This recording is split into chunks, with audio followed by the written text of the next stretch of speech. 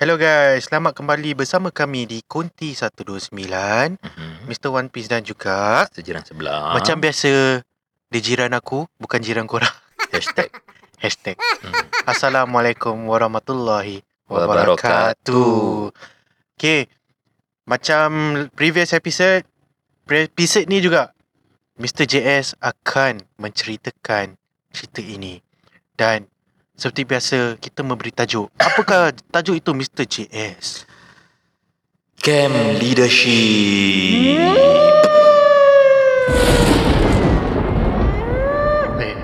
Itu cerita werewolf lah. Itu dia macam war siren je. Kita werewolf pun boleh juga. Werewolf Okay lah. Okay. Sebelum kita mula, Ya. Kau nak main dulu tak lagu tu? kita dengar lagu kita dulu. Tak apa. Yo, what's up? How you guys doing? Mr. One Piece and Jiran sebelah. Yo. Selamat datang ke One Piece Podcast, kami ucapkan bersama Mr. One Piece dan juga Jiran sebelah.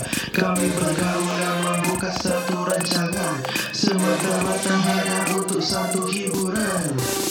Tak ada rancangan Kodi 129 menceritakan kisah biasa yang amat-amat seram pulang pada korang. Nak percaya atau tidak, kita janji kita tidak akan memberontak.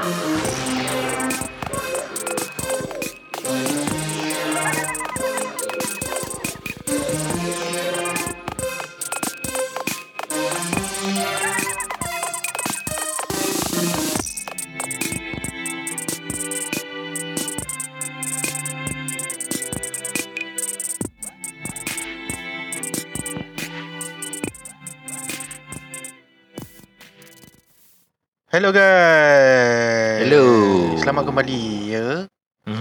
Okay, boleh kita mulakan Mr. JS? Boleh. Biar aku ketip pula. Biar aku Arigatou maista. biar aku isap rokok sebatang jap. Ya, sabar Baru betul.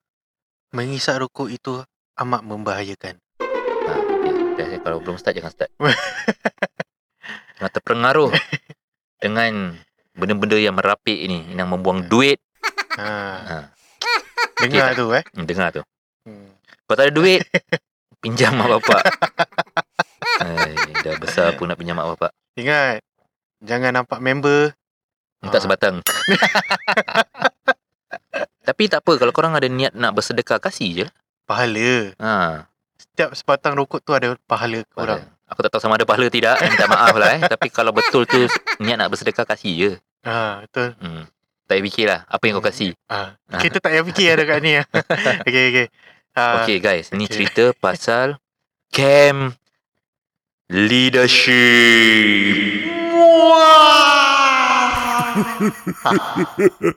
Okay, cerita ni diceritakan oleh dua member aku lah One of them is, kalau korang dengar episode before this, ada cerita daripada member aku yang aku berikan nama Panjang. Yeah. Panjang pun ada cerita ni dekat aku juga. Ni cerita lain tak ada mengena dengan cerita before that. Betul. Ni cerita on its own, tetapi mengenai beliau apabila beliau sedang attend camp leadership apabila beliau di sekolah dahulu. Lama Lama ni cerita lama sebab kita time kita jumpa tu kan, kita lepak-lepak, kita berbual pasal cerita lama Dia sama sekolah dengan kau ke apa? Betul. Sebab dah lama aku tak jumpa dia. So, tapi pada masa tu CCA lain. Dia ambil di stupid CCA apa dah, leadership camp thing. Aku dulu lain. Okay. Aku tak berani. Aku segan lah. Dari dulu aku dah segan. Benda-benda ni aku tahu tak payahlah aku nak masuk. Okay. Sebab leadership kau nak leader apa? Nak jadi apa? Betul. Jadi leadership. Okay, anyway, korang kalau pernah pergi ke leadership camp atau camp leadership dalam bahasa Melayu, masa korang muda-muda dulu, diorang suka ni leadership camp atau camp leadership, diorang suka pergi camping malam-malam. Diorang suka night walk. Diorang suka taruh korang kat tempat-tempat yang bukan-bukan. Konon-konon nak build korangnya semangat. Dalam hati aku, kepala otak lah.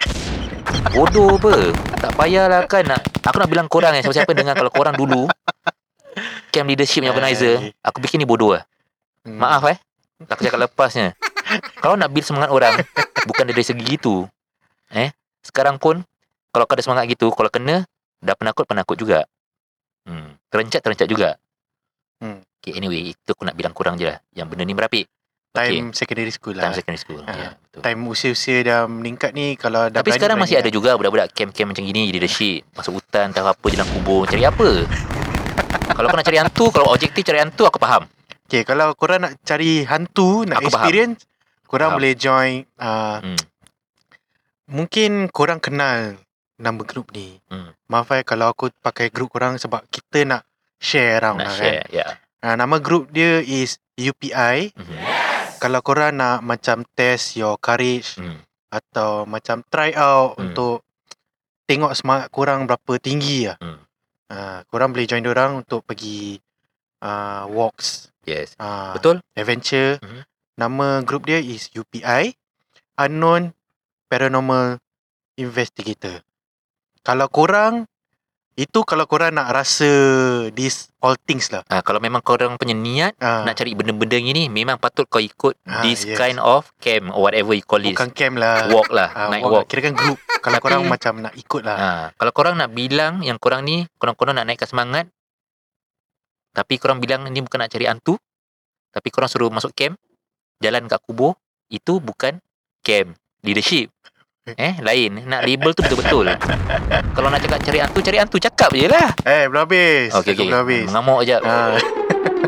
Dah pacik-pacik kan. Biasa. Okay. Itu kalau korang nak test korang yang semangat, korang nak try, korang boleh go, diorang ada Facebook page UPI. Mesti korang dah kenal lah ni group. So dia ada one group, lagi satu group is a group of its own, tapi banyak dia punya members lah. Cuma doesn't have crews all. Creep Out SG. Soon aku akan try to interview diorang lah. Soon lah Sebab equipment ni belum siap lagi lah. Aku pun tak tahu apa what's wrong. So kalau korang nak macam just feeling macam jalan-jalan je lah, macam go to historical places, macam jalan touring, adventuring, not testing courage, macam just to have the vibes. Korang boleh PM dorang kalau korang nak macam nak join. Tapi dorang doesn't go in large group. Macam 3, 4 itu je lah. So itu Creep Out SG. Okay. So kita pula, kita tak keluar. Kita tak keluar. Tapi mungkin aku, InsyaAllah lah kan, Biar mungkin dia nak keluar dia punya pasal. aku nak keluar aku punya pasal. Bukan dia punya pasal. Aku dah cakap dengan dia. So itulah. Kalau korang nak tahu bezakan, UPI, Creep Out. UPI, Creep Out. Tapi dorang friends. Dorang ada masing-masing dorang punya agenda lah. So macam agenda kita untuk menceritakan, Share story. share lah. Share. Okay, Balik ke panjang ni story. So dulu masa dia muda-muda, dia kena hantarlah ni camp leadership. So tempatnya adalah di Pulau Ubin. Banyak-banyak tempat orang pergi ke Pulau Ubin. Anyway, according to Panjang, camp leadership tu pada malam itu mereka telah disuruh standby ataupun overnight at certain spots in the island. Seorang diri.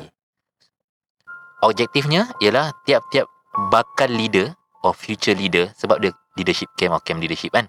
Sebelum kau kena jadi leader, kau kena bertapa. Bukan bertapa lah. Kau kena sorang-sorang dekat spot tu yang dorang dedicate untuk kau. Okay? Di Pulau Ubin. According to Panjang, dorang dibekalkan dengan satu ponco je. Ponco dengan selai sepinggang lah. Handphone pun tak ada duk. Masa tu kalau handphone kau kaya lah. Dulu Ni zaman bila? zaman Nokia kira kan, senang cakap. Nokia? Kalau kau ada handphone Nokia kau baik. Tahun bila tu? 90s. 90s. Late 90s. So kalau kau ada handphone Nokia kau memang up. Anyway diorang pun tak boleh bawa handphone. It's the rule. So diorang kasih ponco je. Ponco kau nak buat apa dengan ponco tu? Kau punya pasal Dia kasi kau ponco. Kurang ajar. Ngamuk ke kita apa? So, si Panjang pula, dia kena location baik punya duk. Dia kena depan tanah perkuburan Cina. Yang malangnya, pada malam itu, apabila si Panjang kena duduk kat tempat spot yang ada didedikasikan untuk Panjang dengan sebuah ponco saja di depan kubur Cina. Bastard sih. Malam itu hujan lebat. Nah tu add to the drama, dia boleh hujan lebat guys. Dia bukan hujan lebat masa renyai-renyai, masa sejuk. Dia hujan lebat masa peti-peti. So kalau every time tempat tu gelap guys, kau imagine spot yang si Panjang kena ni, dia di bawah satu pokok. Depan dia tanah perkuburan. Tetapi gelap sebab tak ada nampak pun. Sebab tak ada lampu. No source. Lagi hujan Hujan. Kau boleh nampak kat depan kau apabila there is lightning.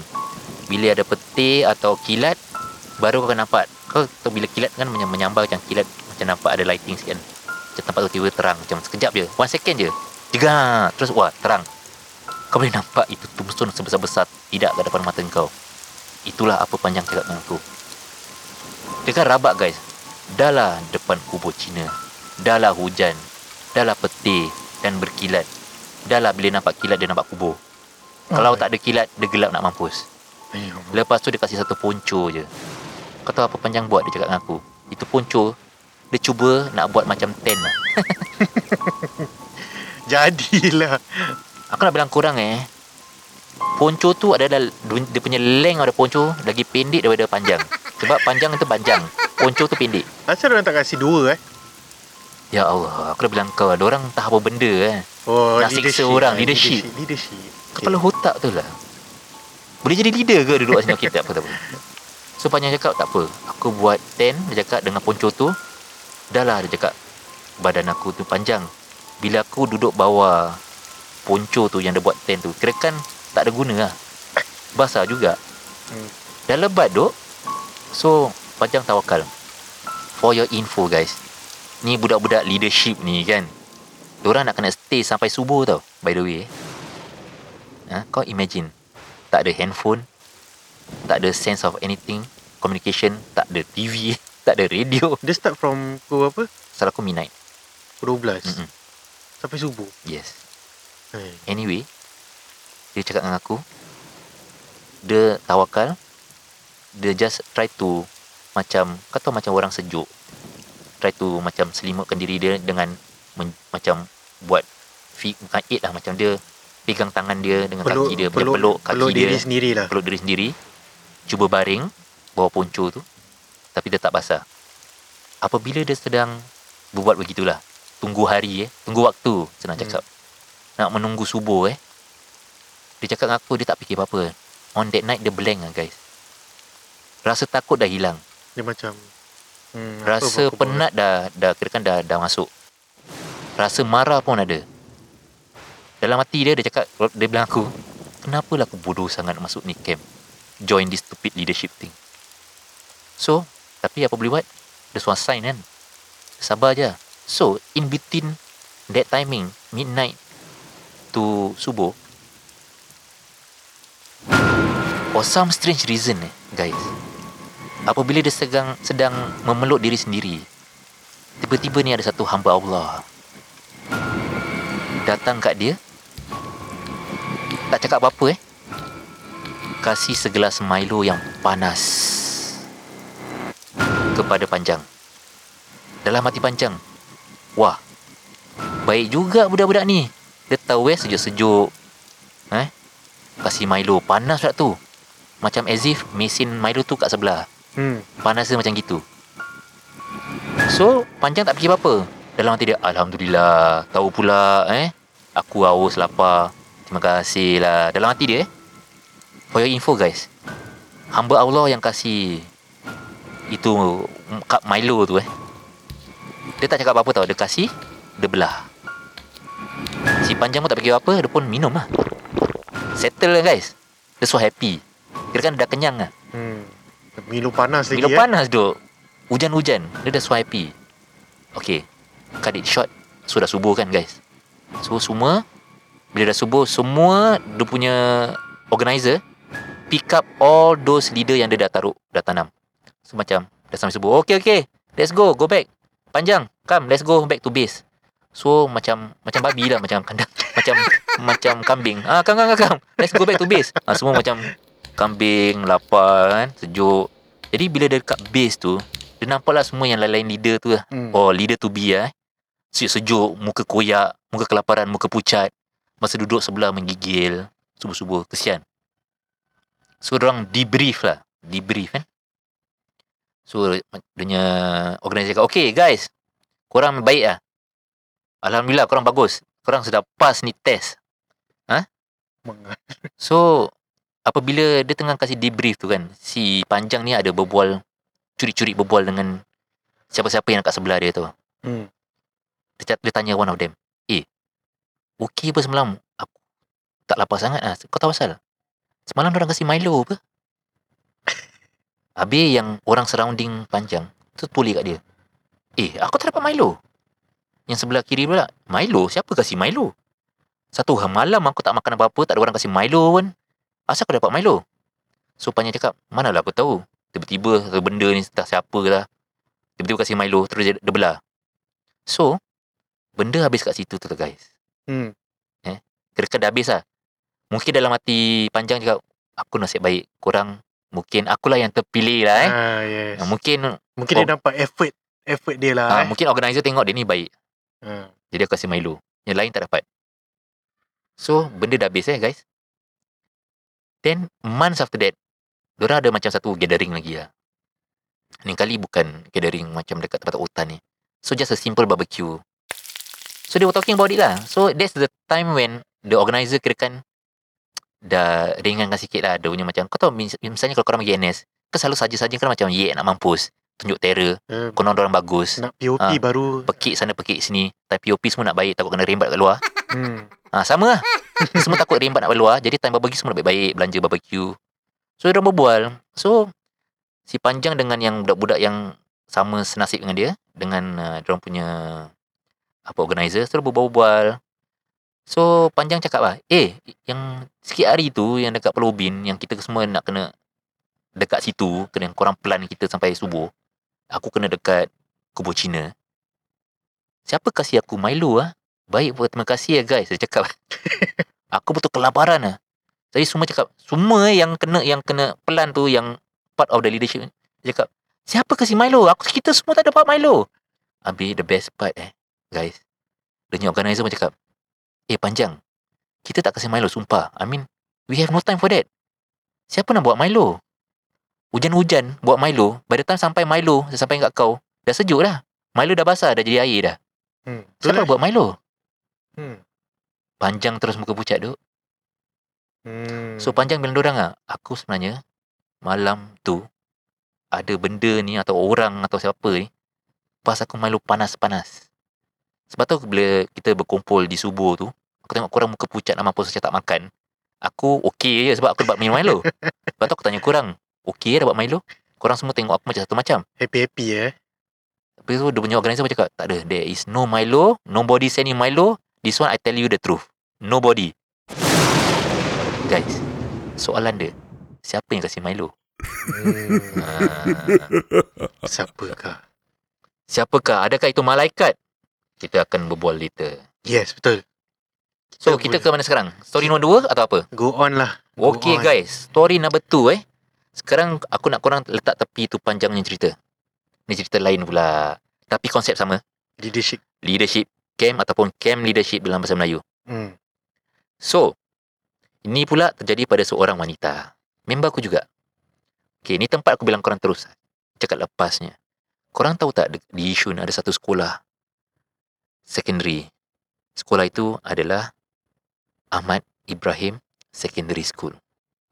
Di depan sekolah Ahmad Ibrahim Secondary School, kalau korang pergi sekarang di waktu ini, this point of time, korang akan nampak kondo-kondo minium di depan Ahmad Ibrahim Secondary School. Betul. Ada 2 biji ke 3 biji kat situ. Dah banyak dah. Dulu, sebelum dia kondominium, dia adalah semak, samun dan hutan. Bukan hutan rimba, tapi hutan yang Kecil lah. Kecil lah. Semak samun lah. semak samun. Good enough for you to do your stupid night walk.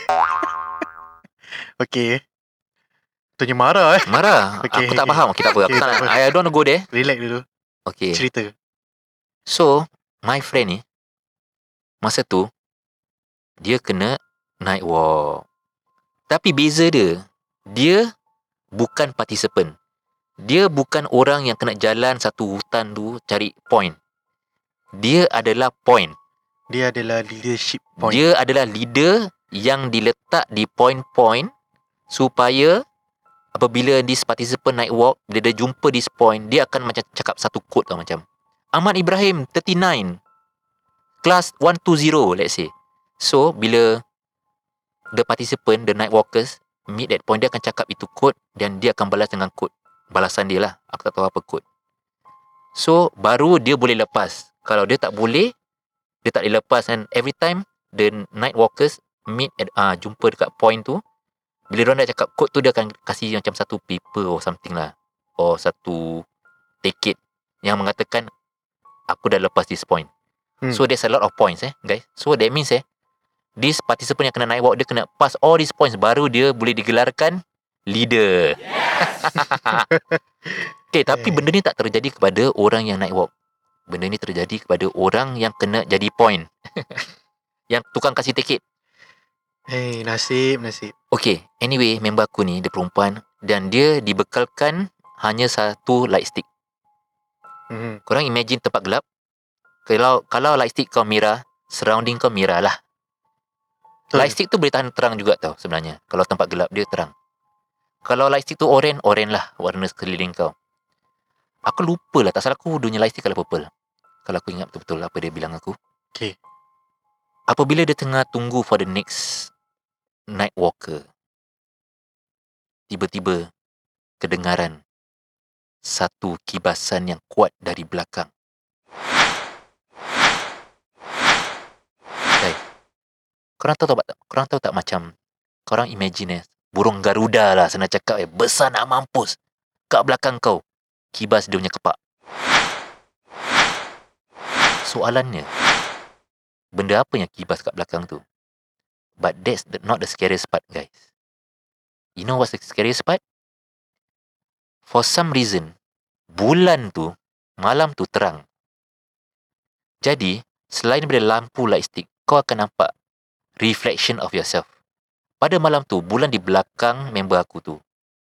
Jadi, apa benda yang disinar oleh belakang kau akan nampak kau punya shadow kat depan. Betul? Apabila kedengaran tu kibasan, kepak yang amat besar, according to her, dia kuat dia macam Garuda, dia cakap. Padahal kita nampak Garuda kan. Dia cakap seperti burung yang besar. Dia nampak reflection of that bird. Yang dia cakap bird lah. Dia cakap burung Garuda. From the shadow from the moon.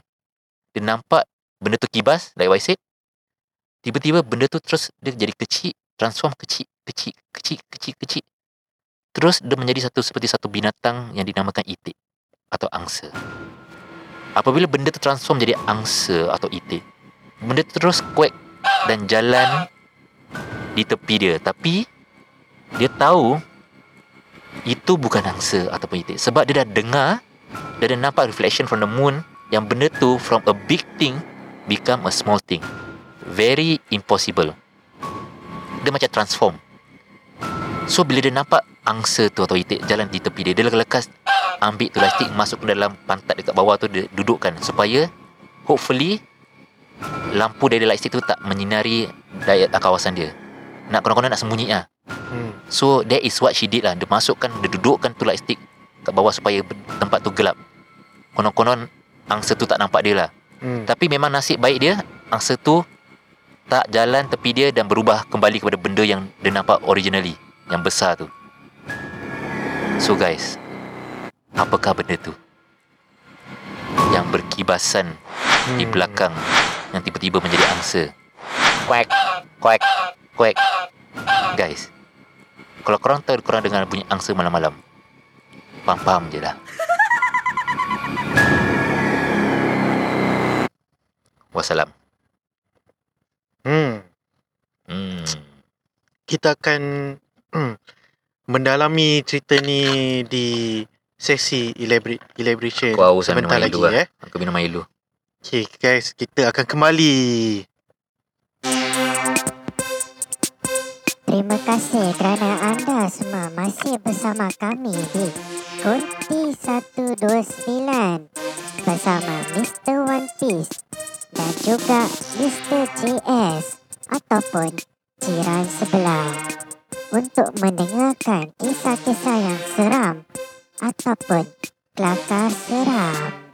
Jadi, wait for it.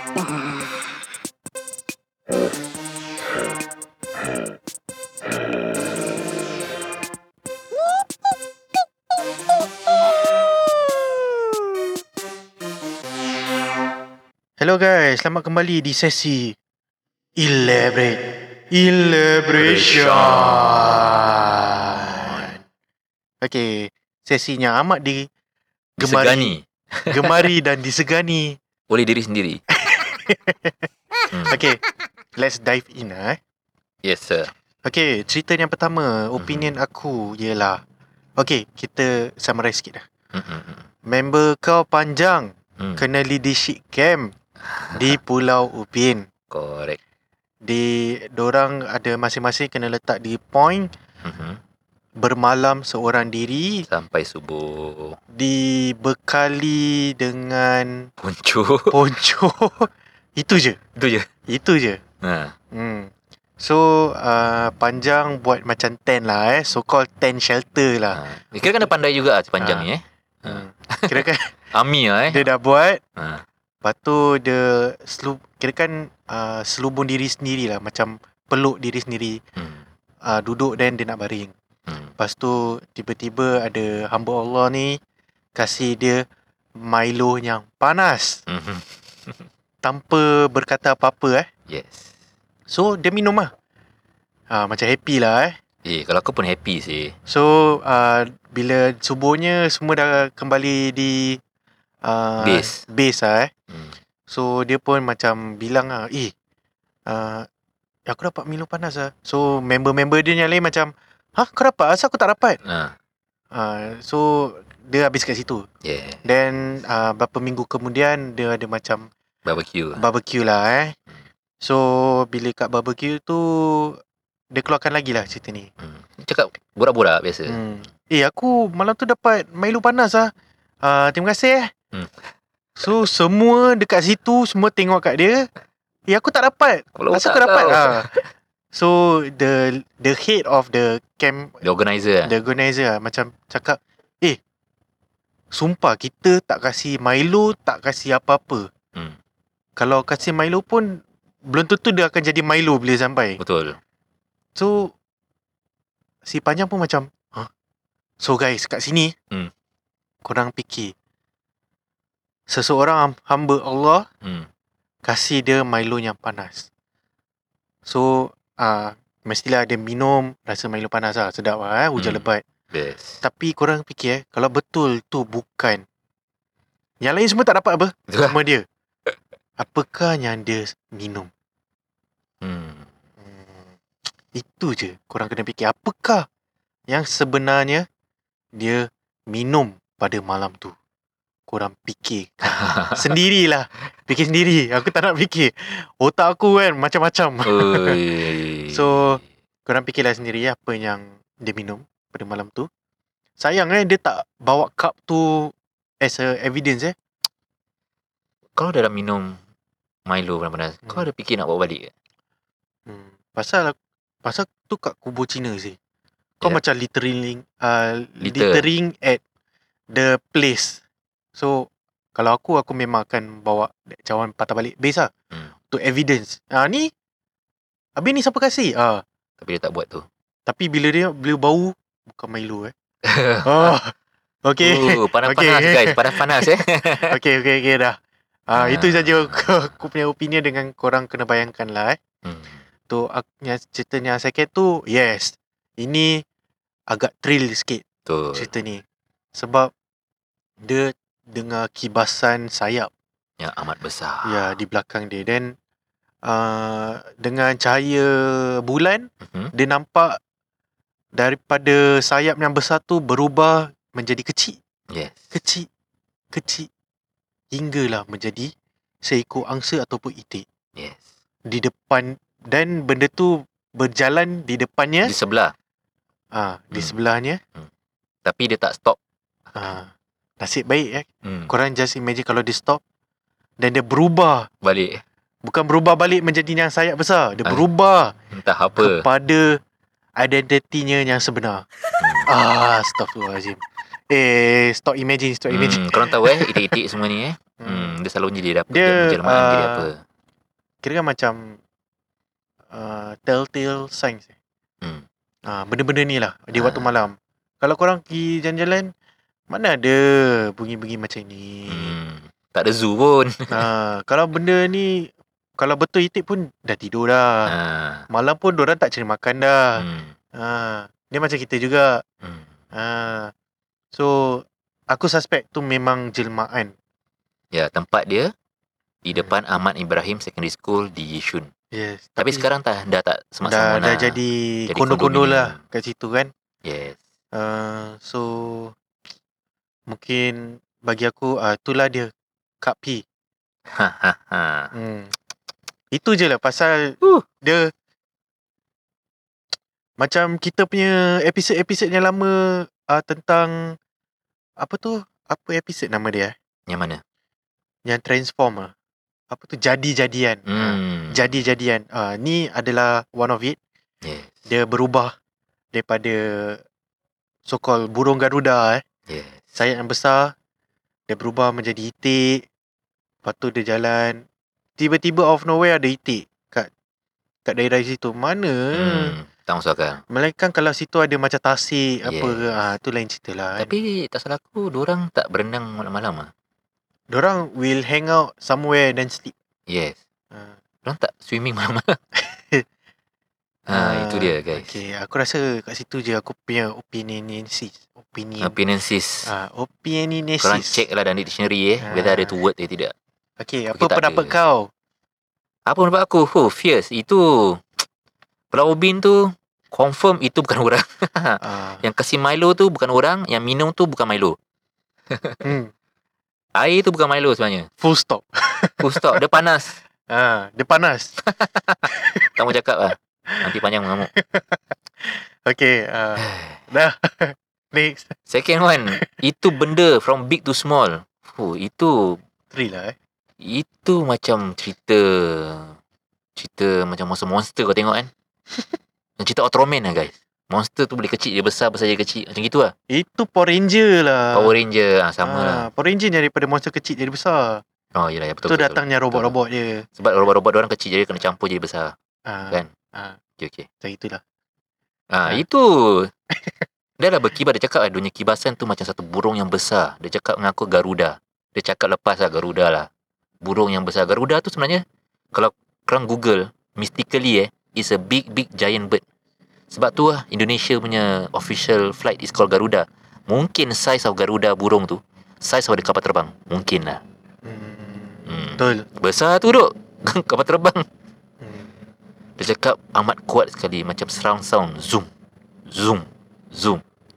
From that big become a small itik. That's funny lah. Itu confirm lah.